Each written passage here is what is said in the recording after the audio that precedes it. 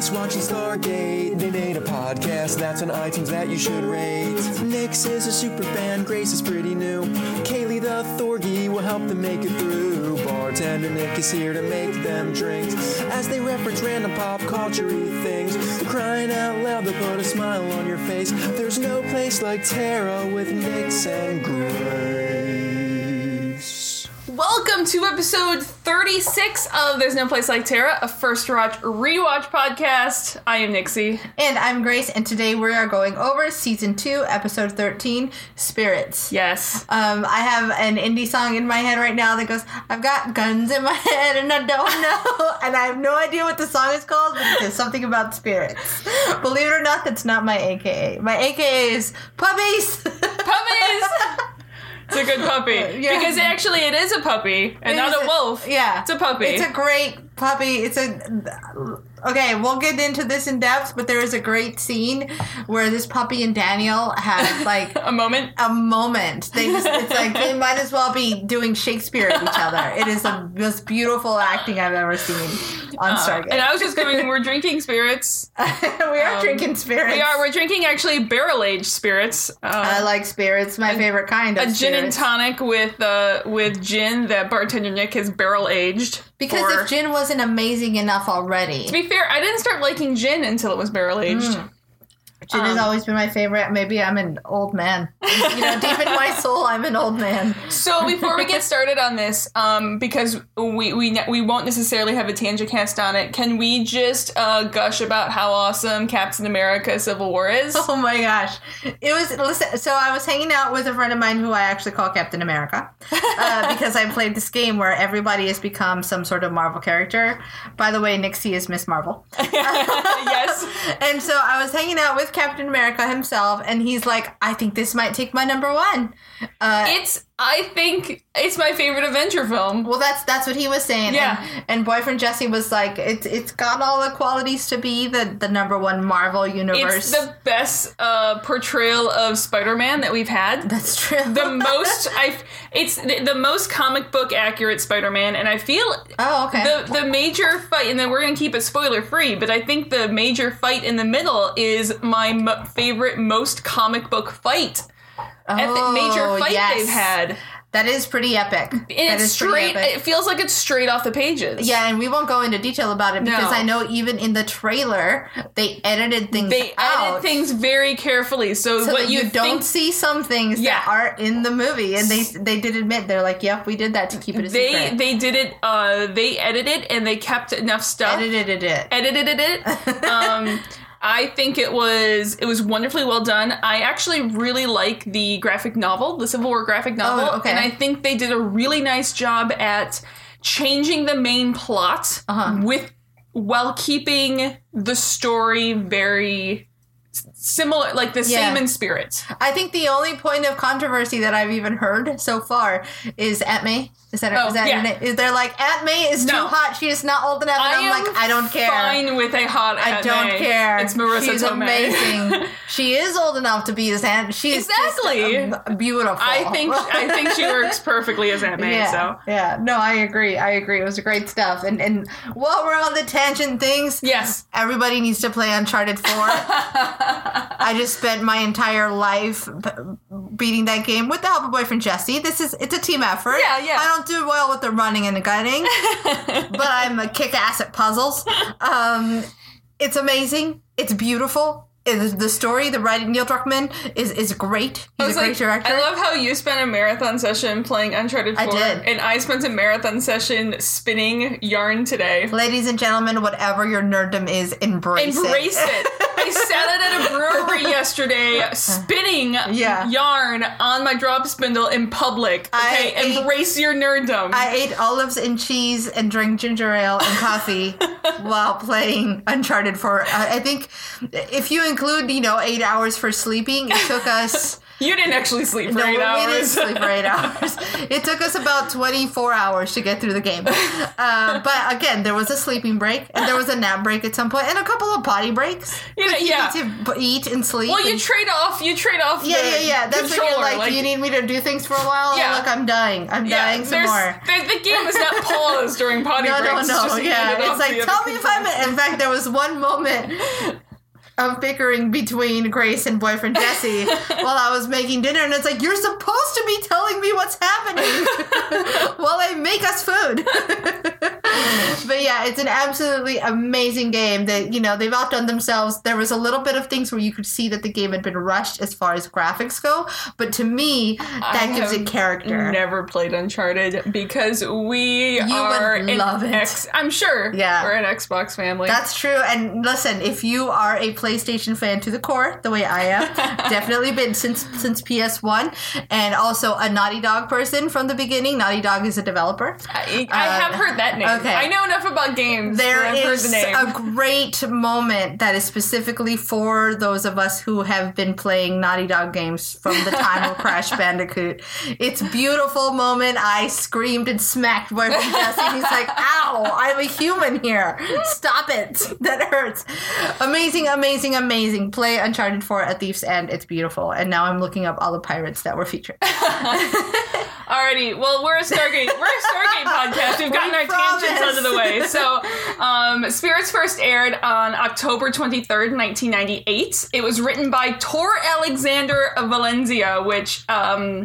first of all, that's an awesome name. No kidding. That is like a superhero name. It's like Inigo Montoya, prepare to die. Exactly. This is his first Stargate writing credit, but he's been a writing editor for almost the whole season so far. Wow. So, and it was directed by Martin Wood, whom... that name. Love. We may know that name. Everything about Martin Wood, I love. So, we have a couple really cool guest stars this episode. Okay. Tonane is played by Rodney A. Grant. He's most well known for Wind in His Hair from Dances with Wolves. Oh. Which is where most people recognize his face. He was also in, Wild Wild West, Ghosts of Mars. Ghost of Mars is the horrible 2001 horror film starring Ice Cube that was set on Mars. Oh, wow. Yeah, it's bad. That sounds like a bad I need to watch. It's a bad that you don't need to watch. Okay. I was going to say, did we just miss a good opportunity with Friday the 13th coming? Yeah, no. He was also in a mid-90s series, Hawkeye, which I had to point out because it stars Linda Carter and Wonder Woman.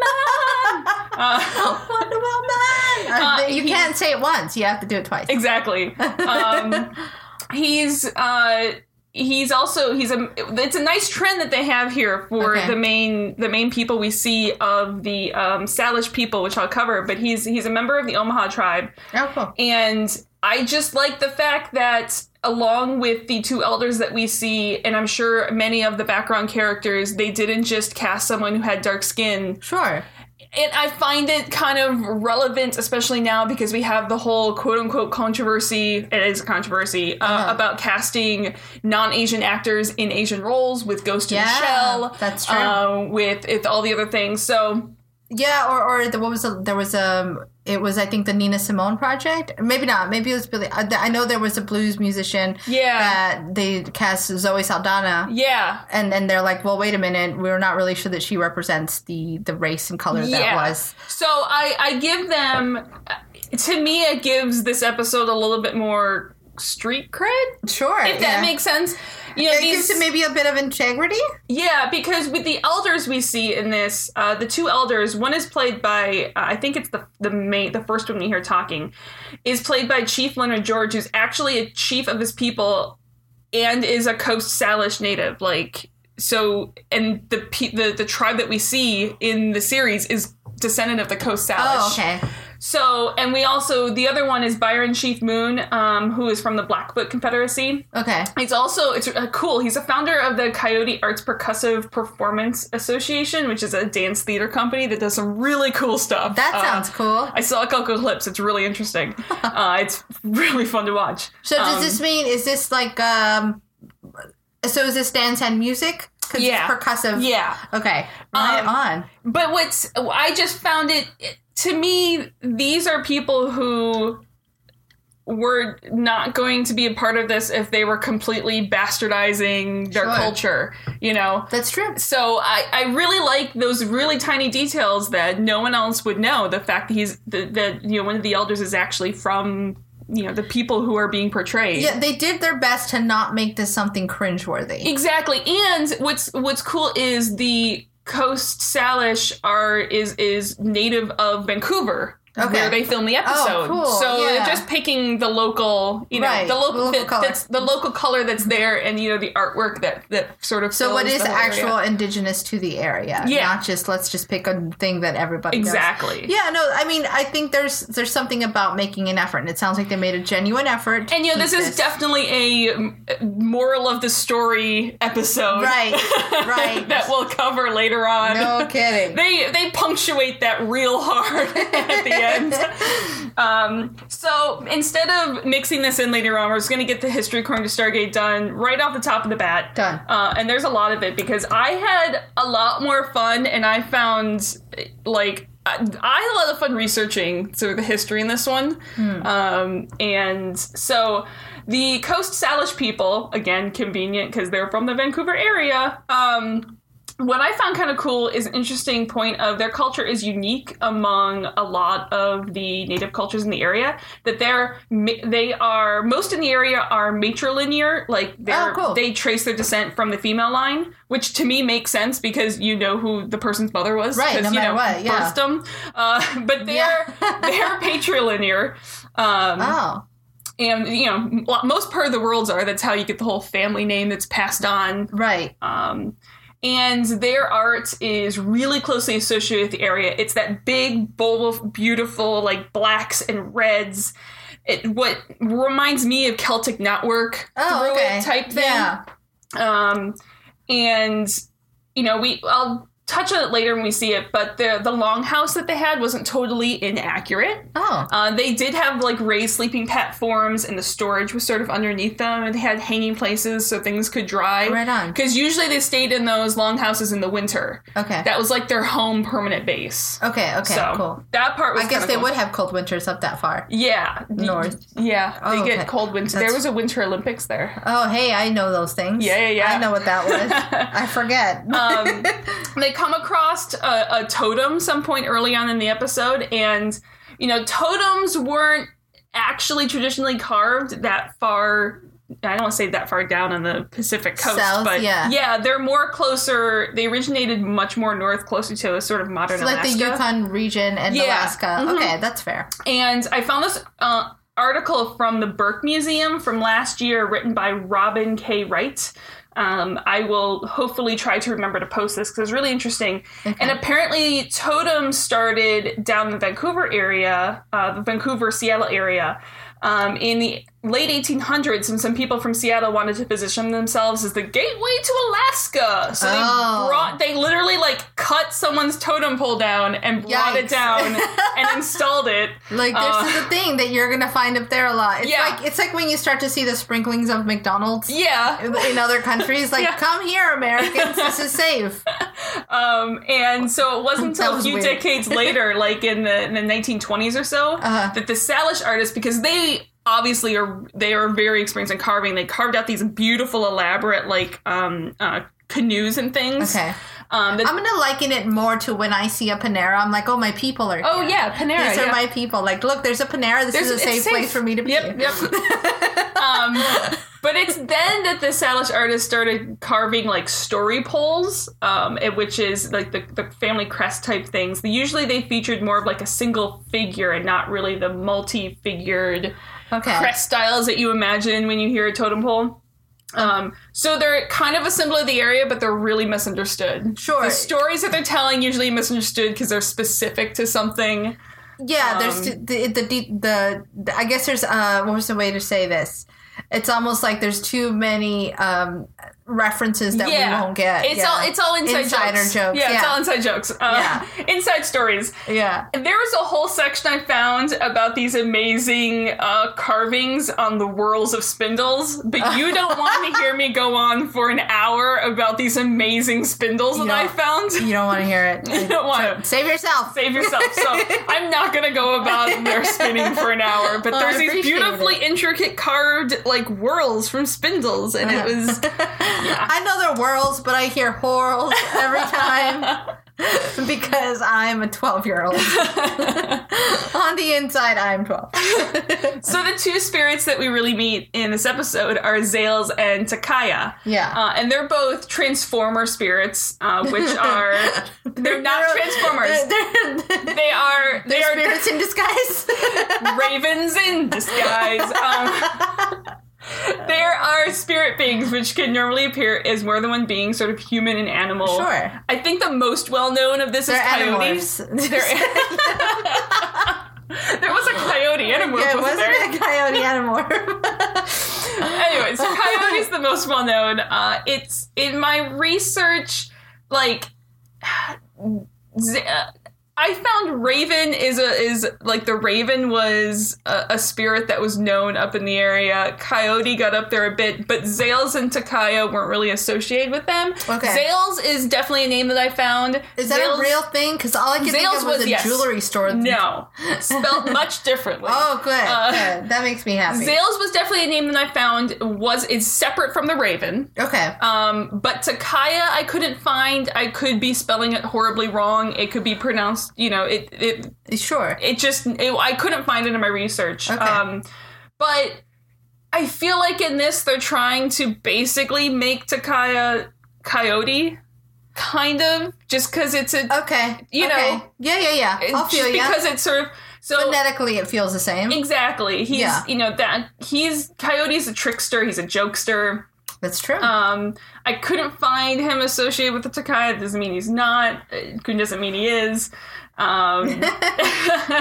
But it's a sign of, when you see him, it's don't take things so seriously. It's a chance to change your perspective, to keep your mind simple, to keep it open. I clearly think Tonane is really good friends with Coyote because he is like a Malibu surfer dude. Okay, let me tell you that those are the most appropriate words. So I actually made boyfriend Jesse watch this with me in an Uncharted break, and he goes, "It's Spicoli." He's Spicoli. So how appropriate that you said Malibu surfer. I completely agree. He's the Spicoli of peoples. Yeah. But it's also a good chance that Takaya is just the wolf of that area, the same way Raven. They weren't Transformers, but Wolf is known for his intelligence, his leadership, and whether it's that or not, I guess they're just sticking with the Transformer in disguise concept. Zales is a name that was used in a lot of stories that I found. He sort of brings balance to the world. Again, a spirit of change. He's different from Raven. Raven was sort of a benevolent trickster, much along the lines of Coyote. Okay. And Raven's also like the teacher of right and wrong, because he usually misbehaves. He's looking for amusement. Sure, yeah. I couldn't remember in the highlights, I couldn't remember the names of them. Goofus and Gallant. Yeah, Goofus and Gallant. He teaches the morals a la Goofus and Gallant. Yeah, this is what you do, like Gallant. Don't be like Goofus and do these dumb things. Yeah. And also just for fun, it sounds like the Salish people. This is the area, and from them we get Sasquatch. And I think the name was Cicadas. I wrote down the phonetic spelling of where Sasquatch came from, and I clearly misspelt it because it doesn't look right on my notes. But it was a powerful but benign, large, hairy, wild man creature. I'm gonna blame autocorrect, and it was like, this. Pretty sure autocorrect. I think autocorrect is in on the secret and doesn't want you to know where Sasquatch is. Listen, so it's like, no, this doesn't exist. We're gonna change this word. When I type my notes up, autocorrect hates me. Do you know how many times it respells half the names that I put into here? It's pretty great when the best ones are the ones on the phone where you're like, no, not that word. Yeah. And it's like, this word again? Not that one. Oh, this word that you said no to twice? No, not that word. Please delete this word from your memory. Okay, delete this text. No! And the last part before I finish up this history was, at least for my not super educated, I guess slightly more educated than maybe the average person, but it doesn't look like the clothing and the outfits are super off base. Okay. Like the beaded breastplate and everything, like it looked a lot more legit than a lot of, especially like science fiction and these TV shows we hit. It felt more authentic. Well, and the thing is, you have to suspend reality a little bit. You do. But yeah, you know, when I wonder this when the actors who portray certain roles are actually or not. It's like, are you comfortable in this? Does this feel like you're making a mockery of your own culture? And that is why I feel like probably the costumes and everything. I know some of the artwork was off from what I've seen, but I feel like at least some of that, it's like they wouldn't be wearing this if it was completely asinine. Yeah, you know, and I agree. And I wouldn't be comfortable wearing a sombrero and a serape and being like, I'm the Mexican person. And so, I wondered that. And watching it, I was like, you know, I wonder if there's a sense of comfort, if it's an actor making money. Yeah. Or what, you know, how it comes down. And then I was like, okay, pay attention to the show. Yeah. So it's obvious and then I saw a puppy and everything was puppy. I will, because I like to give everyone a lot of credit, I will say that any transformations, any differences from reality to how this tribe is portrayed, I will put up to they've been on this planet for thousands of years. That's true. And they have just, you know, evolved. Like, that's true. Cultures change. I'm going to chalk everything up to that. There is a line that Daniel says, evolve and maintain. Yes. Holy farts. Yes. Let's get to it. Alrighty, into the episode. Finally, in the briefing room, Teal'c opens up a box that says quarantine on it, and we're obviously just ignoring the quarantine. What does that word mean? I don't know. Let's just open this box. I'm assuming it's through quarantine already. But Teal'c picks up a piece. It's trinium. Captain Connor and SG-11 discovered PXY-887. It's supposed to be 100 times stronger than steel, and that means Teal'c is super strong because it just crumbles his head like it's nothing. As they say that, this is the strongest metal ever, and then Teal'c goes, Teal'c smash! Teal'c smash! He is not actually Superman. I mean, he's more Hulk than Superman, but it's just really brittle in its raw form. Yeah. And SG-11 was extracting more samples, but they're 48 hours overdue to check in this week, and it's been a while. I love how Jack, I don't know if you noticed this, when Jack hands it off to Daniel, I believe, who's sitting on the other side of him, he then smells his hands. Yeah. He brings up his hand and smells his fingers after he passes off the piece of trinium. It's like, well, that was weird. So the UAV on the planet hasn't picked up any indigenous people, and there's no radio traffic or EM signatures. But then, as if on cue, the Stargate starts up, and somehow the not Walter who comes up and says it's SG-11 knows that's SG-11 before the gate opens or any identification code comes through. I just magically know things. This is not suspicious at all. So they don't close the iris, and so that's convenient for the arrow that shoots out of the gate that goes through bulletproof glass, but yet stops in the middle of Jack's arm. I don't understand that part either. Just because he's Jack a magnet. is made out of just the most amazing things. He's a magnet pincushion. As he references in the next scene. So we get credits there, and we get into the infirmary, and Jack will be sitting this one out. He'll be fine. He's just grounded for a few days, because, quote, aliens are always poking me full of holes. I love how interesting his hair gets throughout this episode. I had a boss... It gets very, like, hipster spiked there for a bit. So I had a boss that would start the day off with Don Draper hair. For those of you who haven't watched Mad Men, it was very slicked back, it was combed over, it was dark hair, parted like 1950s retro look, and as the day got later, he'd run his hands in it, and it would just get taller and wilder, because there was all this product in there, and by the end of this day, he looked like a madman, and I feel like that's where Jack's hair is right now. It's like this just, what's happening? Did your hairdresser quit? What is that? What is that? Oh, this is your in pain, like, is your hair in pain also? Like, not just your body portrays pain, reflects it through your hair? Okay. Okay, good to know. Anyway. So the arrow was of Native North American in design, but it's made of pure forged trinium. And if they are Native Americans, they've definitely advanced technologically speaking. This is all foreshadowing, guys. This is all just cultural reference here. Let's make some big words here to read between the lines of. And they just walked on in and started mining. Again, we're gonna hammer in that moral of just coming in and taking shit that ain't ours. Off the bat, we're hammering that morals in. And so this is literally there's no subtlety here. I think Jack actually goes, this is where let's try not and repeat history trend comes in. Yeah. So Hammond walks in and Sam is taking over command of the team. They need to find SG-11, but don't piss off the locals at the same time, since they still want the trinium. We started off at a bad foot, try to be diplomatic like Jack would be. Side-eye. Jack and Sam have this nice moment where he gives command advice by not giving command advice. Right. Because it's her first command. And so usually when there's an episode where one of your characters is sitting out half the episode, there's a reason. There's a reason this time. RDA just had his first kid. Oh. And so that's why he's kind of sidelined for half the episode. I was wondering, I was like, you don't get a lot of RDA in this one. I actually was going to, did he actually injure his arm?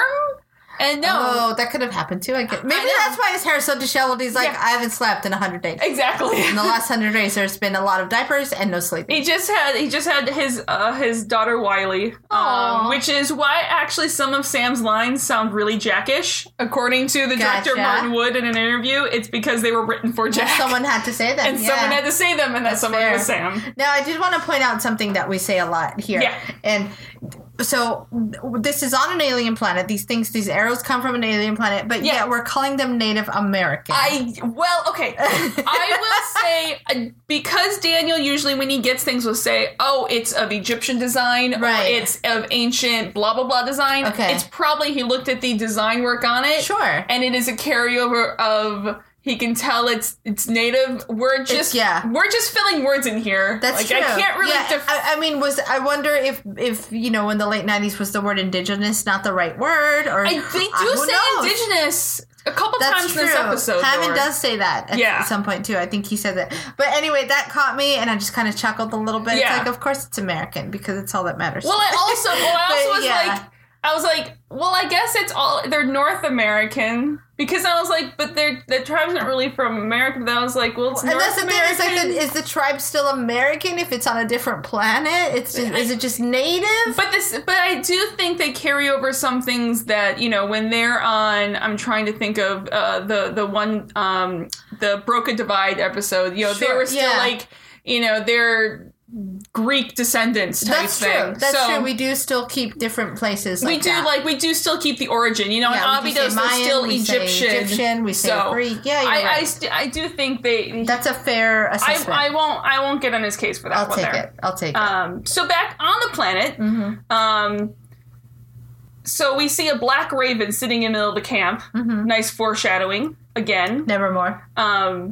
I think I like how they use the Raven in this episode. My favorite one I will point out at the end because it's really, I missed it the first couple times I watched this. Okay. And now, once I started seeing it, it's become my favorite shot of the episode. You did mention that the Spirits was not one that you've seen in a while. Yes. Oh, cool. I like that. And you know what? I will say, I haven't seen this one in a while, and I was supremely pleasantly surprised at how much I really enjoyed this episode. That's exciting. But we see Black Raven in the middle of the camp cawing.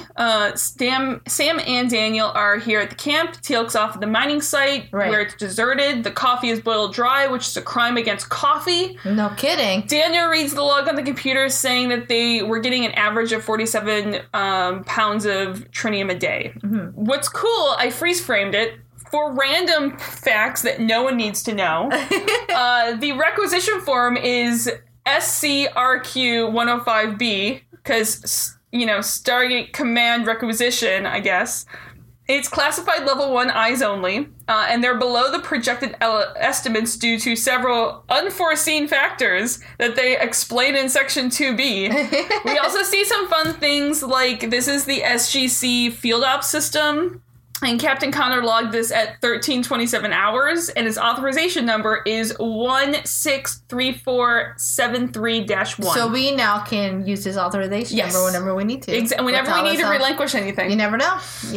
And his team's on standby. Got it. So, clearly the mining site is, like, right next door, because Teal'c's now here already. Right. And, he said he tracked 2 sets of footprints to 2 detonators. One was discharged, one was not, but no footprints leading away. Like they just disappeared where they stood. Whoa. Creepy.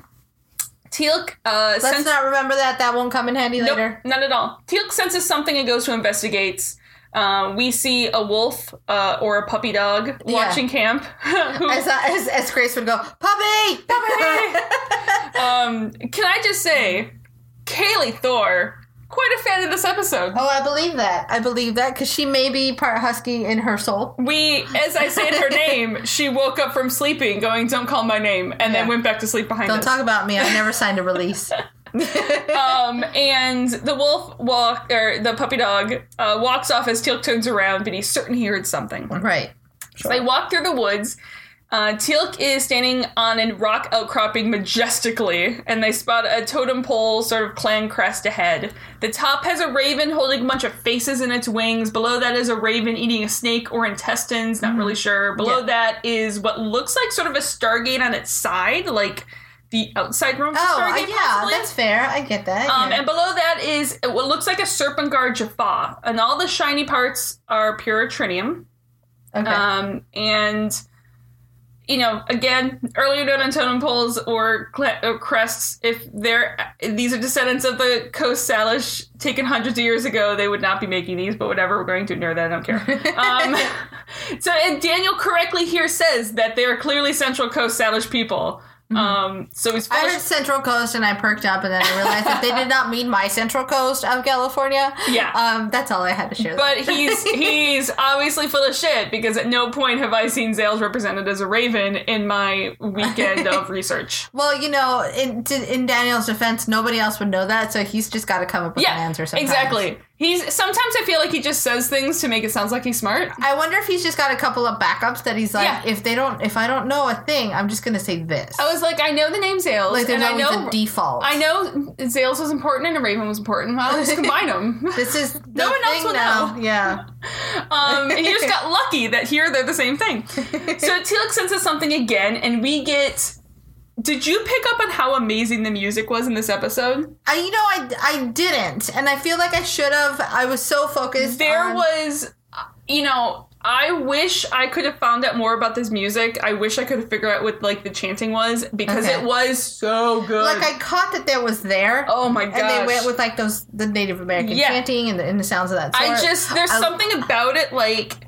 just worked. Like, it was the really wonderfully effective music where it just draws you in even more. That's fair. And it just, like, I loved it. I kind of want to rewatch again now. So Teal'c knows the wolf was there, and it's one of those things, so every time he turns, like, it's already walked past type thing. And they're all hit with arrows, and Sam sees the owners of the arrows walking up as she passes out. Yeah. So we cut to the Salish village. They're in their longhouse. We zoom in, like, on the longhouse. There's some canoes, some drying meat. There's a whole little village being happy and going about its business. Inside the longhouse, everyone wakes up right around the same time, conveniently enough. Well, you put the same drug in everybody. I feel like Teal'c should have been the first one up. Exactly. And been like, I've been up for hours. Why are you sleeping in? Yeah. But they don't have their vest or weapons or anything like that. And Sam walks towards the door, and she's greeted by a guard with what looks like sort of a crossbow type thing. Okay, yeah. Sam also discovers the walls are made of flexible trinium, and we discover Sam has the sweetest, tiniest little pocket knife ever. Like, you didn't actually see the pocket knife. She could have been miming this pocket knife, because I don't think you saw it. But it was just the little invisible little knife. I just love the fact that she would have had this super tiny pocket knife that's, like, on her belt buckle or something. Yeah, you know what I mean? Yeah. She wears it on a necklace. Yeah. It's just like her little piece of jewelry. It's like actually, I kind of want that now. It's just hanging with her dog tags. Yeah. And it's kind of like how Sansa wears the little tiny version of Needle. Yep. Game of Thrones reference for anybody listening. But I think she wears a little tiny version of Needle. She's got on the little circle thing. There's a little thing at the end of it. I don't think that's representing Needle. She could care less about Needle. I think I looked it up. And it's supposed to be a representation, a replica of Needle. Okay, I'm gonna have to look that up too. That's all. Anyways, Daniel comments that it's amazing they were able to evolve technologically, yet still essentially maintain their way of living, which I found to be a very powerful line. Nice. The concept of that, of the fact that... Evolve and maintain. Yeah, you don't have to conform, and you don't have to... You can still, advance technologically, culturally, art, and still maintain the traditions and the culture that has been part of your life and your people's life for hundreds of thousands of years. Oh, my philosophy teacher from last semester would be in love with this this thought. It's the idea of evolving, adapting, being flexible, but still knowing exactly where you come from, what your basis is, what your mission statement is. Exactly. And I think that's what it comes down to. So evolve and maintain. They sound like opposites, but no, they absolutely are interdependent. Exactly. What a beautiful phrase. And I think if I'm going to get really highbrow about it for a second, and this is completely off the cuff, I don't know if this works, but I think it's essentially it's something that's important to the culture of the United States.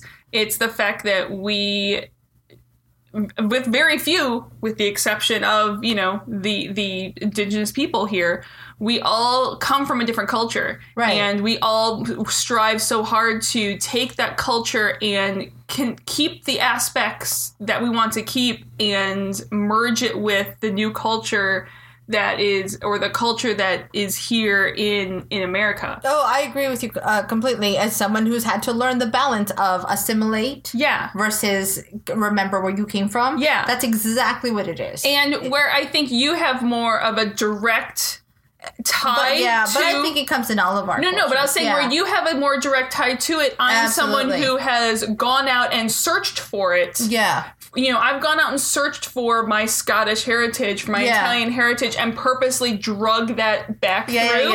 And made it more of an important part of my life and tied myself more to that. And so, I love that. That's why I love that. That's honestly why, if I'm going to go back to spinning yarn, right? That's why I love spinning yarn. It's we have all this technology.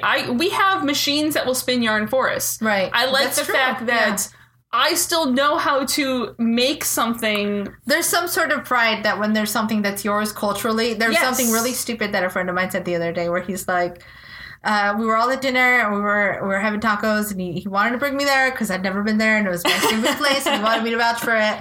And to be fair, any Mexican place I find, I'd have you vouch for it. That's fair. I feel like there's any Italian place you bring me there to see if I can vouch for the Italian place. And there was this idea where he was like, we can't all just, flip the tortillas with our bare hands. It's like, no, that's a cultural thing. You got to learn how to touch the fire with your hands. It's just part of what you do. Exactly. It was a very silly thing to be proud of. But you find these cultural ties. They're like, these are mine. This is the thing. And just because we can have a machine and yet I'm sitting here on a Stargate podcast. Yeah. Just because we have machines that will make perfect precision, completely consistent yarn doesn't mean there is not a complete value in, we can do if we need to. Right. But there's also an intrinsic value of continuing the tie of learning how to There's an art in that. Yarn. There's an art and there's a different amount of time and effort that goes into it. Yeah. So soapbox for the day. All right, let's get down from this soapbox. It's getting pretty tall. So Daniel does say that they're a migratory tribe depending on the season, and yes, he is correct there. The winter villages were permanent. That's where they held most of their ceremonies. That's when they had their downtime, and that was like November to March. And then the summer camps were temporary sort of roaming things where they gather the food. That's where they mingled with other villages. That makes sense. Married people off, got their ties. That's when you socialize. It's socialize, exactly. And then you retreat and you have fun in the winter. You're like, it's wintertime, so we're gonna bundle up and hide. And probably drink and have sex. Probably that's basically what winter's for. And we're gonna just make a lot of babies. Yep. And they're all gonna be born in the summer. That's basically, trust me, that's what winter's for. Yeah. So this is where we meet Tonane. Captain Samantha Carter of the SGC is a long name, so we just go with Sam. Yeah, that's true. Daniel and Teal'c, who the spirits say has a demon inside of him, because we have to cover that every single episode when we meet a new. And the demon will cause no harm. Let's just constantly hammer it into Teal'c about how terrible it is that he's different. I know. This poor man. I feel like every time someone brings it up, he's just gonna go. I feel like he's got to have I'm not playing on mental health. Like, as someone who sees a therapist myself, I want shots, like a web series of Teal'c in therapy. These little, like, I just don't know how else to feel validated. I would just have, like, business cards that just, like, point out going, my ghoul is friendly. Yeah, ask me how we can help you. But Teal'c gives him his word that demon will cause no harm.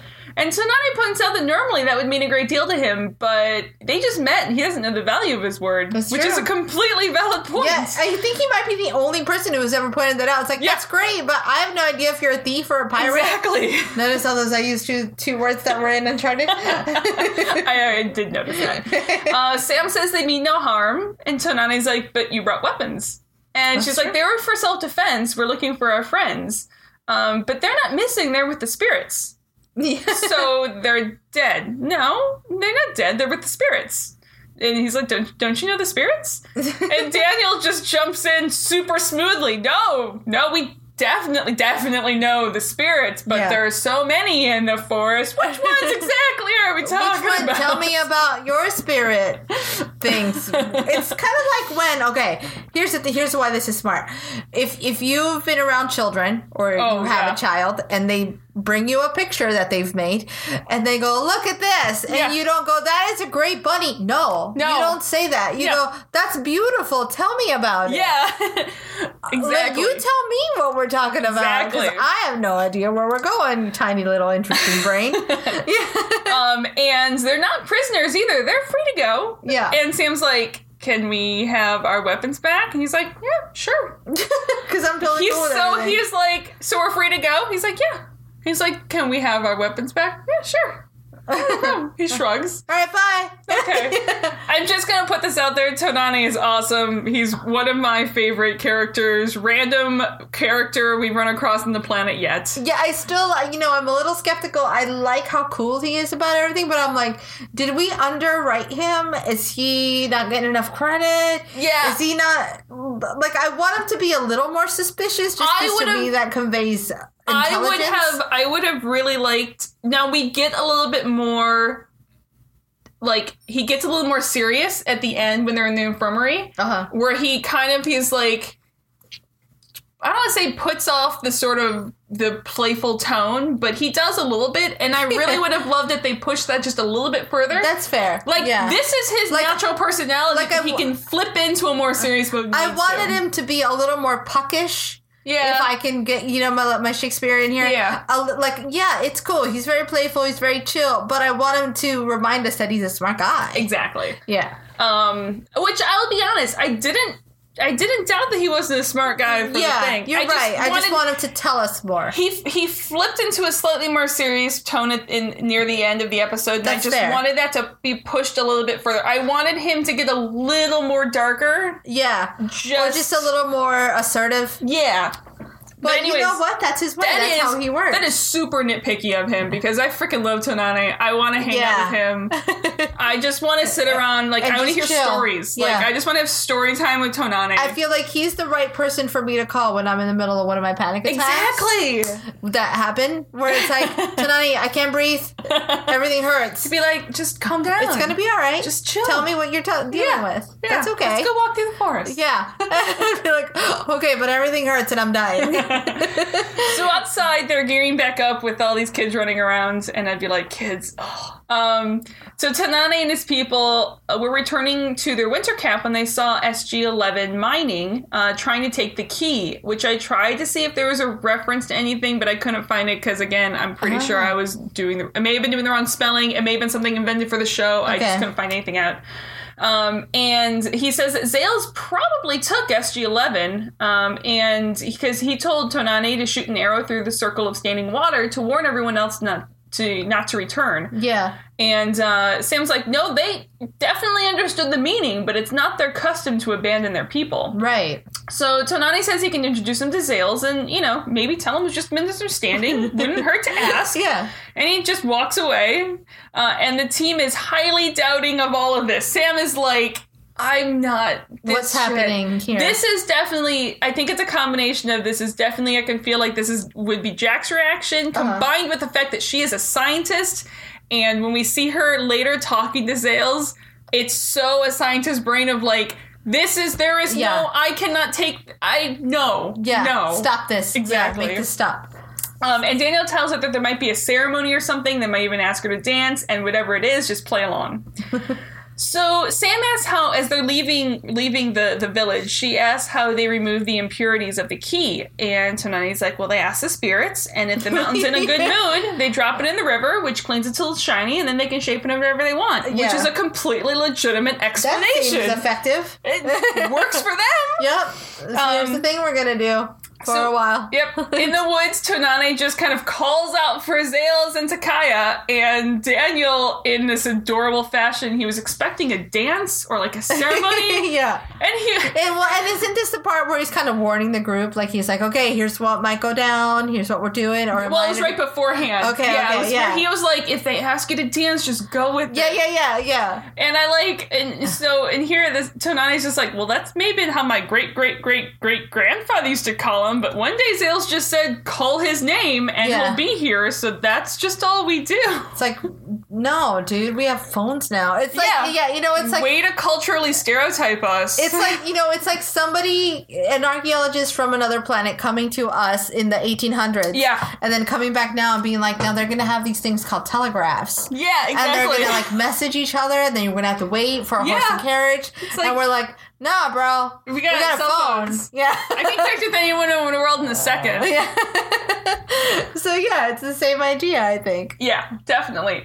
Teal'c finally sees his wolf. It's Takaya. And Sam has a really hard time playing along and asking where her friends are. And this is where the amazing music cuts in again. Yes. And Tonani has this, I'm pretty sure it was like a speech in Disney's Pocahontas of like, you can't see the wind, but you know it's there. You can paint with all the colors of the wind. You can paint with all the colors of the wind as well. You can ask the grinning bobcat. Okay, I'm not gonna do it. And he's like, it's the same with the spirits. You can see the wolf, but Takaya's there. Yeah. And then Zales shows up as a raven, and Daniel is much better at talking to the spirits. Yeah. And that they mean no harm. It was just a misunderstanding, and he asks for, SG-11's release. Mm-hmm. The raven caws, and then they have this hilarious scene where they discuss what they think they heard the raven say. Because Daniel's like, do you hear that? They just said they release him. And Teal'c's right on board. He's like, I heard the same thing too. Yeah, that's the thing I heard. Like, they clearly don't believe him. It's like again, they think they're playing with a child. Exactly. And Tonani's like, no, I'm pretty sure he said they think about it. And Sam's like, I don't even give a shit anymore. Why I don't care. Here? Can I fucking go home already? Where are my people? I need to go home. Exactly. This is where she turns into Jack for a minute. Oh, this is yeah. And so they continue looking around the forest, and Zales comes back, and he calls again. Tonani's like, yeah, he agrees, and he says their friends are going to be released. So Takaya then shows up, walks into the mist, and out walks SG-11 from the mist. Yeah. And Tonani asks Sam, how it feels to see the wind. I love it to death. She's like, enough.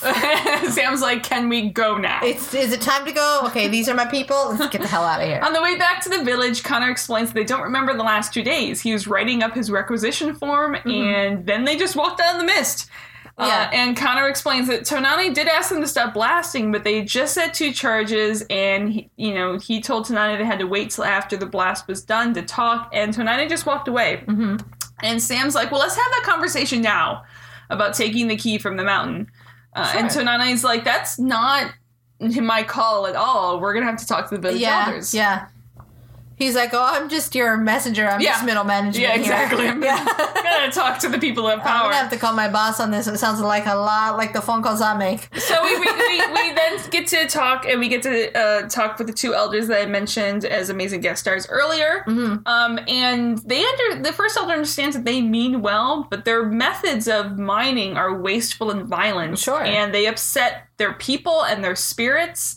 The second elder doesn't understand why what comes down from the mountain isn't enough for them. And Sam explains that they may need more than what the mountain gives them, and they don't want to interfere with the Salish's people's supply. And they do have more methods that are less destructive. Here is the main plot hole that I have with the entire episode. Okay. In terms of the tritium and them talking with both the Salish people and the spirits. Why at no point in this episode does Sam, Jack, Hammond, or anyone mention to them that they don't just want the tritium to have the tritium? They want the tritium because they're trying to save the entire planet and their people. Right, from the Goa'uld. From the Goa'uld, yeah. That's fair. Because the spirits know about the Goa'uld. They kicked the Goa'uld off the planet.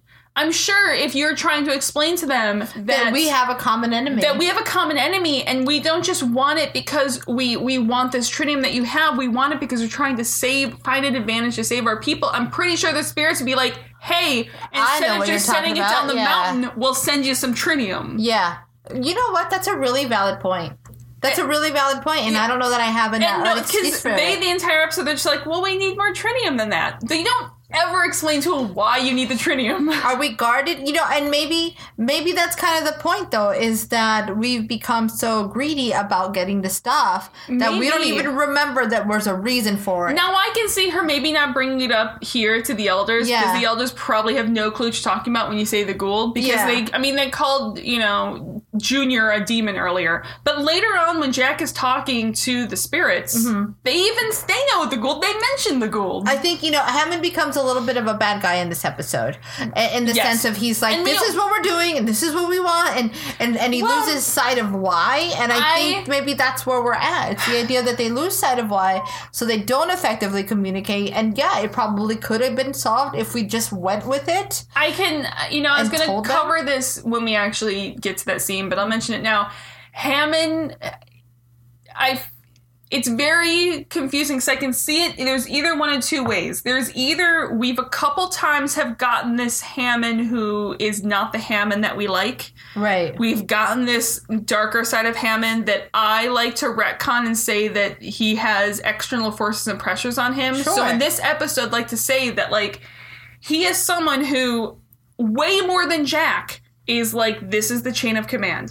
Well, these are the orders I'm given. I think he has to embody that. Yeah. That greed. He's like, listen, I don't want to do this. And they feel like they could have maybe had him say this. He's like, look, I don't want to do this either, but these are the orders I've been given. Mm-hmm.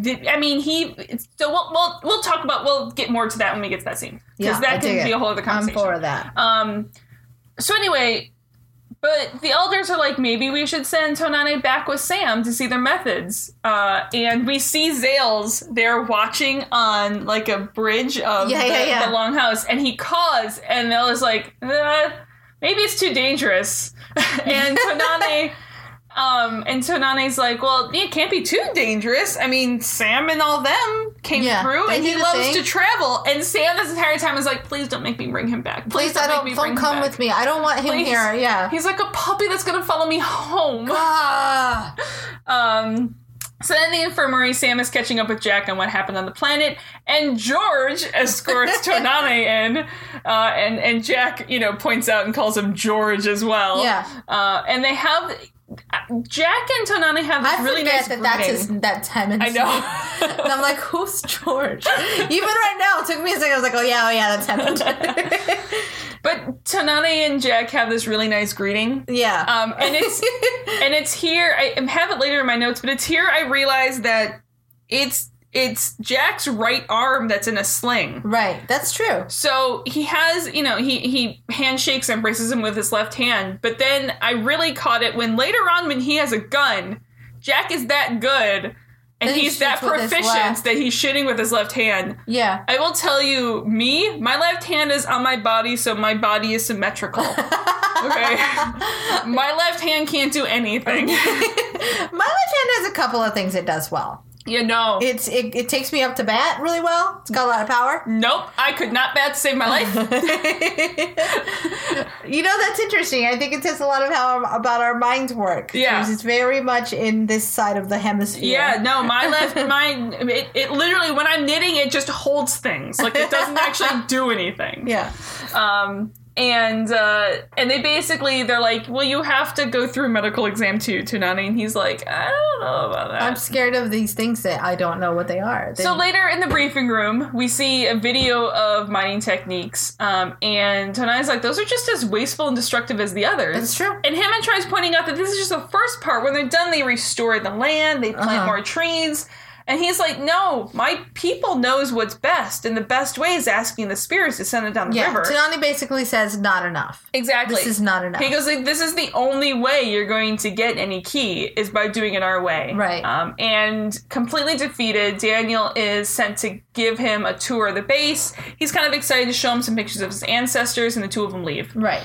And Hammond's like, mine's made up. They're offering to share, but it's too small of an amount. Just stuff washed down the mountain over thousands of years is not enough for what they need. Therefore, Hammond has been ordered to consider other ways. Nothing sinister, but the NID has a proposal which is good because it's the NID and everything they do is positive. Totally up and for the advancement of other people that aren't ourselves. Yeah. So, they're going to mine Melissa Alisher in the south during the summer, and they'll leave before they return. And how Jack's fucked up is that? Yeah, and Jack's like, so we're gonna steal it. Yeah, and Sam's stealing like, their shit. Sam rightly is not comfortable with that, and Hammond, I'll give credit, Hammond here, it's like, he doesn't like the idea of lying either, but they need advantages like this if and when the Goa'uld attack next. That's true. And Jack's like, is anyone at the Pentagon remotely concerned about their Aboriginal rights, repeating history, that pesky, annoying moral stuff? But Hammond is assured that it's just going to be a small operation with low damage. This doesn't sound like that's at all what it is. This is the part where I'm like, Hammond kind of plays our bad guy right here. And he literally says, what they don't know won't hurt them. Wow. And the whole team is rightfully upset about this. Well, the whole team that's there. Like a collective groan should have come out of the crew at that point. It's not good. So in Hammond's office, right after Connor comes in and hits his fists together and disapparates Hammond in a flash. Yeah, we're done. Yep. And he walks back to the briefing room where the rest of SG-11, or what's playing SG-11, is lined up. And apparently it's time to show the Earthlings the power of the spirits. Yeah, remember that time that you thought we were back on our planet? Surprise, we're hiding. Yeah, that's not Connor. No, not at all. So, in the lab with bubbling water in the corner, not Connor, because we don't actually know, who it is yet, makes some scientists disapparate, and it's a code 9. Lights are flashing, people are running. Jack hides out in the command room and locks everything down. In the hallway, Jack shows Toonami a very interesting and vital part of the base few people get to see, the storage room. Yeah, Daniel takes them into the storage room, and I'm like, well, that's awkward. Is he going to make out with them now? Because that's usually what happens when people go into storage rooms. Is it 7 minutes in heaven? Oh, Daniel, you cross all boundaries now. You're just going to make out with this guy? Yep. I don't think he gave you consent. No. This is weird. Yeah. It's weird. He's a very good-looking man. Isn't that what storage rooms and broom closets are for on TV shows? They exist solely for making out. Well, to be fair, Jack and Daniel did fight in one earlier in the season when he was high. True. Well, okay, so fighting and making out. Which is sometimes the same thing. I just want to imagine Daniel making out with someone. Because I've come around on the Daniel hatred train. I told you you would. In fact, boyfriend Jesse and I came up with a band name accidentally, and he was, because I called it My Public Hatred of Daniel. And he's like, that is a great band name, Public Hatred of Daniel. I feel like at I feel like I would like it a bit more if it's more specific of the public hatred of Daniel Jackson. Oh, that would be good. Yeah. And that could, it might even work as just like an album name. Yeah. I do dig it. I dig it. Yeah. So Jack makes his way to the armory and runs into Sam and Teal'c there, and I love this moment where Jack grabs a handgun, gives it to Sam, she does something gun-related to it, preparing it for firing. I don't know guns in the slightest. But then hands it back to Jack completely without speaking, fluid. They've been working together for so long. She knows exactly what he meant. Mm-hmm. It was just a really nice moment. And so they head off to try to find where SG-11 is, because they're the ones making everyone disappear, and they decide to start back where the alarm started, which is pretty smart. Yeah. So in the lab, this is where the great cutscene is. I love this. Jack walks into the lab. As he walks in, behind him up on the shelf, you see a raven.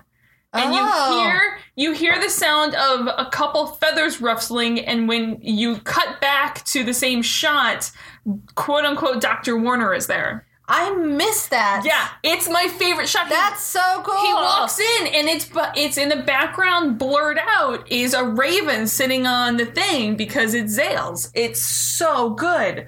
And quote unquote, Dr. Warner tells Jack that it was Tonana who's disapparating everyone, and not to worry about SG-11, focus on Tonana, the others are meaningless. Right. Which catches Jack off guard.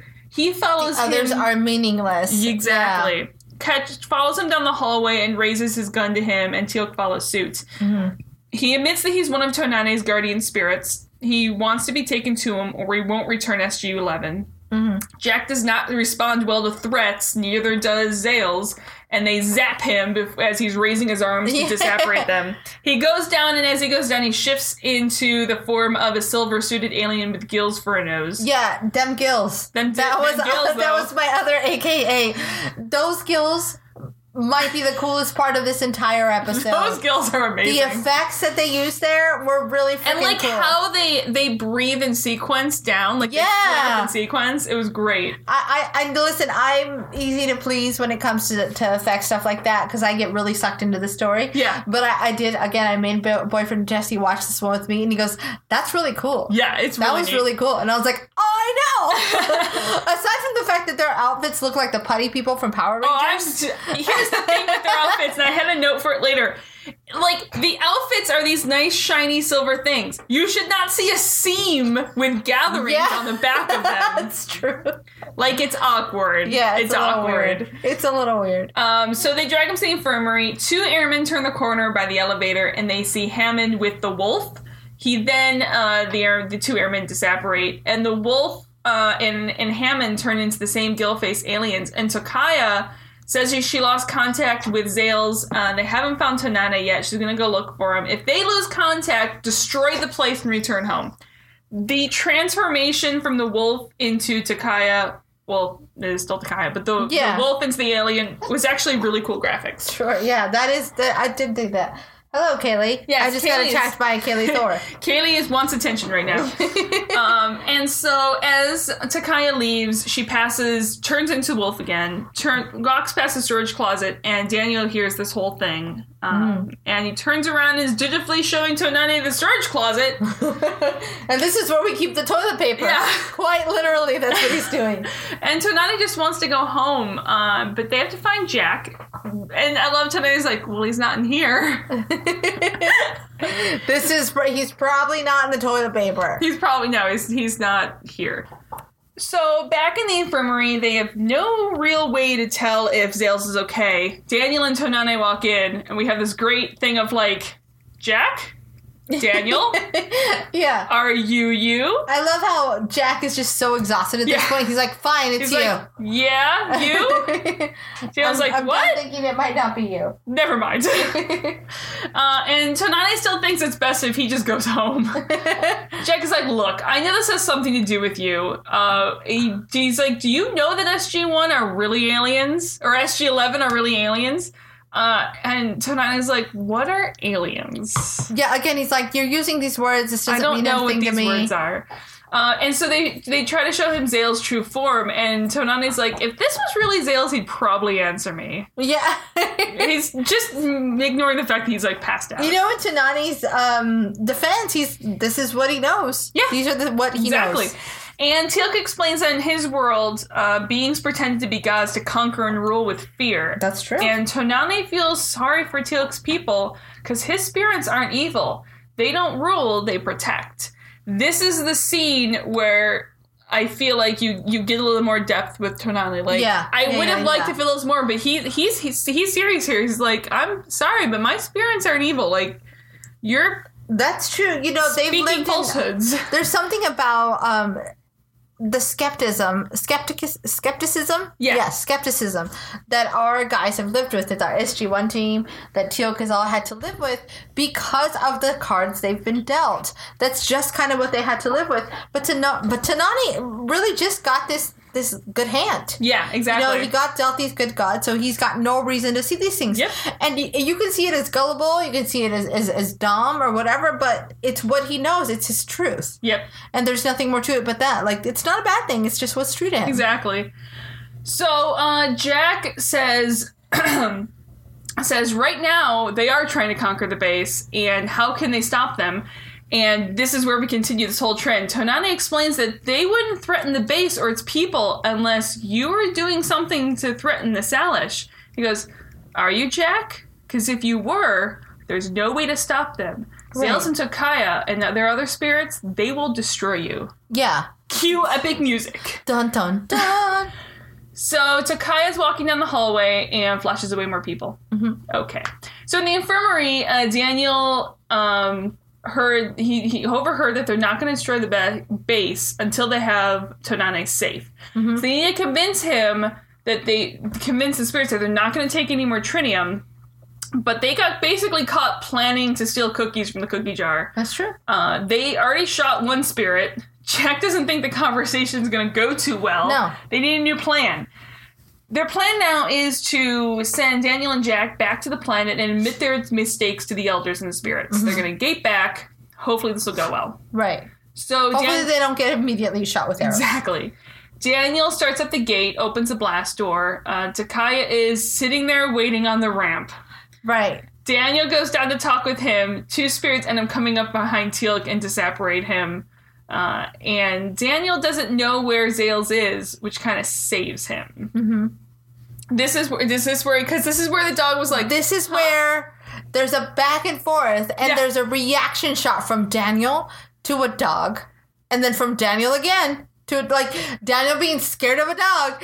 How many takes, I wonder, did this take? I have a hunch a lot, because I read somewhere that, you know, this is clearly not a wolf. This is a dog. They had to, like, tie its tail down so it's not sticking in the air. And apparently this dog did not want to do anything but stand there and pant. Like, well, and not only that, like, how many times does it take to run up to a dog and look scared? A dog this huge? I just so cuddly. And not just laugh your face off. Like, Daniel, way to commit. Yeah. Way to commit to Michael Shanks, right? That's our actor here. Yes, Michael Shanks. Way to commit to the part. Because how do you look at that face and not just laugh? How do you pretend to be scared of that? It's the greatest scene. The man deserves an award. I don't know what award that is, but he deserves an award. Well, it could be a Tara award, but I kind of really want to give the Tara award to Tonani. To the dog? Yeah, well, that's it. Oh, yeah. or the dog. I love how we're totally agreed on the same thing, then they're not the same. Oh, it's sad. So, in the infirmary, Tonani disapparates suddenly as Tokaya walks in and also disapparates Sam. Jack raises his gun as Daniel comes in and yells for him to stop. He goes, how do I know you're really Daniel? This again? Because? Reasons. And he goes, yeah, okay. So 6 spirits surround Zales, emit some light, and he's good to go. Mm-hmm. He wakes up. He hits his fists together, and they disapparate. Yeah, can we talk about this part? The way they healed him was they basically played light as a feather, stiff as a board. They did. They played light as a feather, stiff as a board, and they all did different hand signals. They did. Like, they didn't even have one consistent hand signal. Maybe each of them had to do something different, like a different part of the puzzle. They were like, okay, all the boys do this, and then all the girls do this. Because this matters when you're gods. You have a designated sex. Yep. You're not whatever. Yep. But yeah, let's play light and feather. other stiff reasons.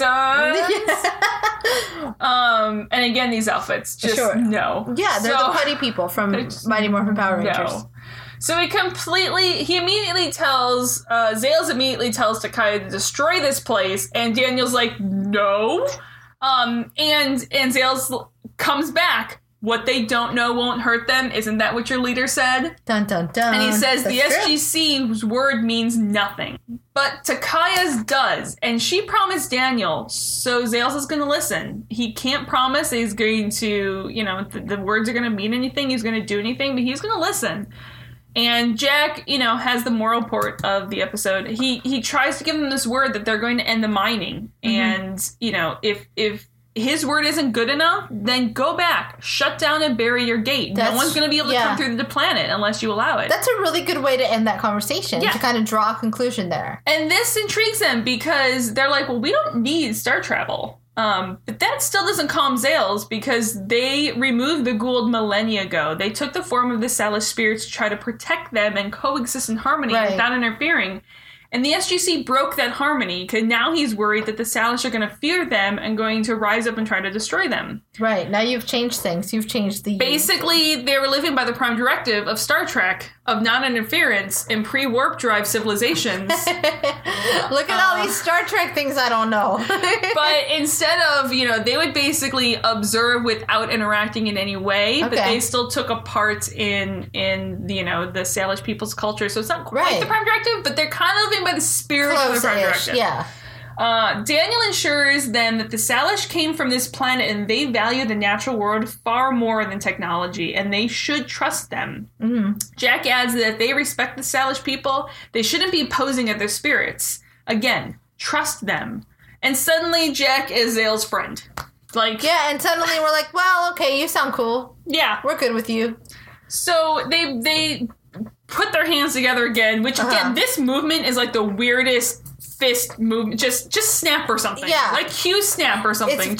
You know what it reminds me of? I don't know if you ever watch Friends, but there's this episode in Friends where, Monica and Ross are brother and sister, and there's this thing that Ross does so that he wouldn't flip off his sister in front of his parents and get in trouble, where he basically taps his two wrists together. I remember that. And it's the dumbest thing ever, and they decided to take it and do it here. And they're like, let's do the Ross fuck you thing. And it's like, no, that's terrible. Don't do that. So they bring Tonani back and they introduce themselves in their true form, and they were honored with the names given to them by the Salish people, and now they can see them in whichever form they please. Sure. And Tonani in his awesome self is like, well, whatever makes you happy. I'm cool with whatever, man. Let's do it. And they're like, well, this form makes us happy. I like burritos. Yeah. Exactly. So Tonani finally gets to go home. He says goodbye to Jack. Doesn't say goodbye to Daniel or Sam, or Teal'c, even though he knew them way longer than he knew Jack. We don't know what went on in that storage room with Danielle. Maybe it's really Maybe it's just awkward now. And he's like, bye, I guess. Bye. Okay, bye. And Daniel asks about their friends. He goes, they're right beside you. And Zales brings his hands together again, and everyone else is back in the gate room. Tricked you. Yeah. They've been here the whole time. Hammond is very confused. Yeah. And everyone leaves back to the gate, assuming they're going to bury the gate.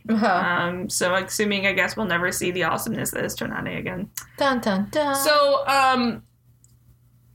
I also, the two notes here, I was going to say the two notes are here at the end of my thing. I've already mentioned them. We already covered it because we're so efficient. I was just going to say the next week's episode is Touchstone, which is fun. It's a word I like. It's a word that I come to a lot in life in general. Like, what's my touchstone here?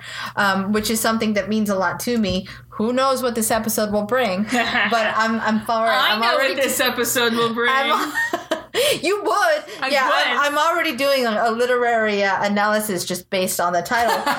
But as far as spirits goes, I dug the episode. There was clearly a message that they were ramming down our throat. It's like, I feel like it's the most rammed message of almost any episode. It was very much like, don't be a menace in South Central while drinking your juice in the hood. Yeah. Which is the Wayans brothers parody of all the gangster movies that came out in the 90s. But there were parts in the middle where I think it was Damon Wayans would just come up in a little side screen and go, message! And just yell at the audience and break the fourth wall. That's basically what this episode did. What this is like. It just yelled, message! This is your message here. Pay attention. How we did that horrible thing in history? Yeah, hey, so this don't is do kind that of again. how we should have treated it. But, it would have been nice to go over this idea a little more of benevolent gods or predatory beings. Yeah. And I think I actually would have liked a bit more of what we talked about earlier. I think I would have liked it. I would have found the episode more interesting if we had almost, instead of the spirits, somehow found... In the sky. Sorry. Yes. Yes, spirits in sky. Somehow found that the Salish people themselves had... kind of like the Nox, had this advanced technology. Right. But they didn't need to resort to it. They didn't need it in their everyday life. Yeah, that's fair. It was just a thing that they needed. When they had, then they needed it. There was a couple people that, they're always constantly technologically advancing, and they have it, but they're like, we don't need it. Yeah, so fair. we don't always use it. I think that, to me, I would have found that very interesting. That would have been cool. That would have given it a little more development. On a whole random tangent, the song I was thinking of earlier called Spirits is by a band called the Strumbrellas. That's a cool name. In case you want to look them up, it's very catchy. If you haven't heard it on your radio all summer, you probably will. So I must have listened to radio, Grace. But that's true. I have to because my car is old and has no other options. I'm not Bluetooth. I'm listening to. We've already covered what I've been listening to for the past, how many months. Oh, Hamilton? Maybe? Oh, Hamilton. Maybe a little bit of Hamilton? It will never be posted, but someone filmed me in the car yesterday. That may or may not have happened, and it wasn't me, I swear. Performing part of Hamilton and then sent it to Grace. I did not know. I needed to know that it happened, and I was busy in the land of Uncharted. Yeah. Finding the pirate Henry everywhere. I could basically perform the first, 4 or 5 numbers accurate, word for word. Dig it. Yep. Nixie's Hamilton proficiency is on point. So where would you put this in your top 5 for the season? I gotta be honest. Is it on your top 5? I don't know that it places. I'm looking at my list. And I don't know if it places. But if it does, then my list gets rearranged. So right now I've got Bane at number 1, and Bane is staying at number 1. Yes. In my number 2 spot, I've got Need/Secrets, because I still haven't figured out which of those. Well, then your list changed from the list I have written down. Oh, yeah. It changed a lot. Okay. It's changed a lot. So that's now my number 2 is Need/Secrets. Yeah. Okay. And the Tok'ra part 1 and 2 becomes number 3. Yes.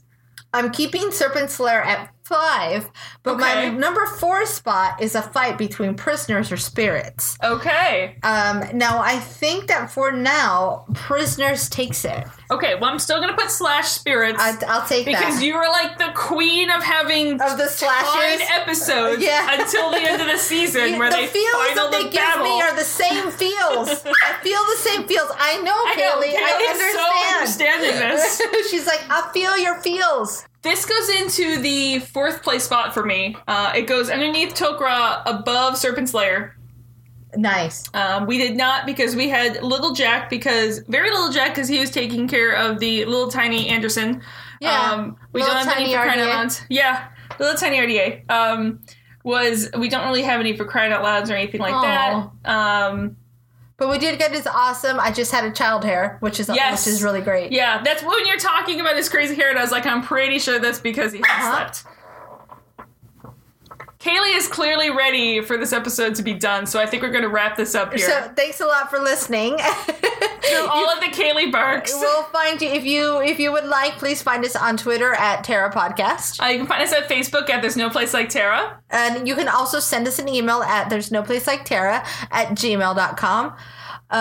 Anything else? Rate and review us? Rate and review us on iTunes. That's one of the coolest ways to help us get more listeners. And thanks again for listening, everybody. We will see you next week with Touchstone. With Touchstone. Dun, dun, dun. Bye, everybody. Bye.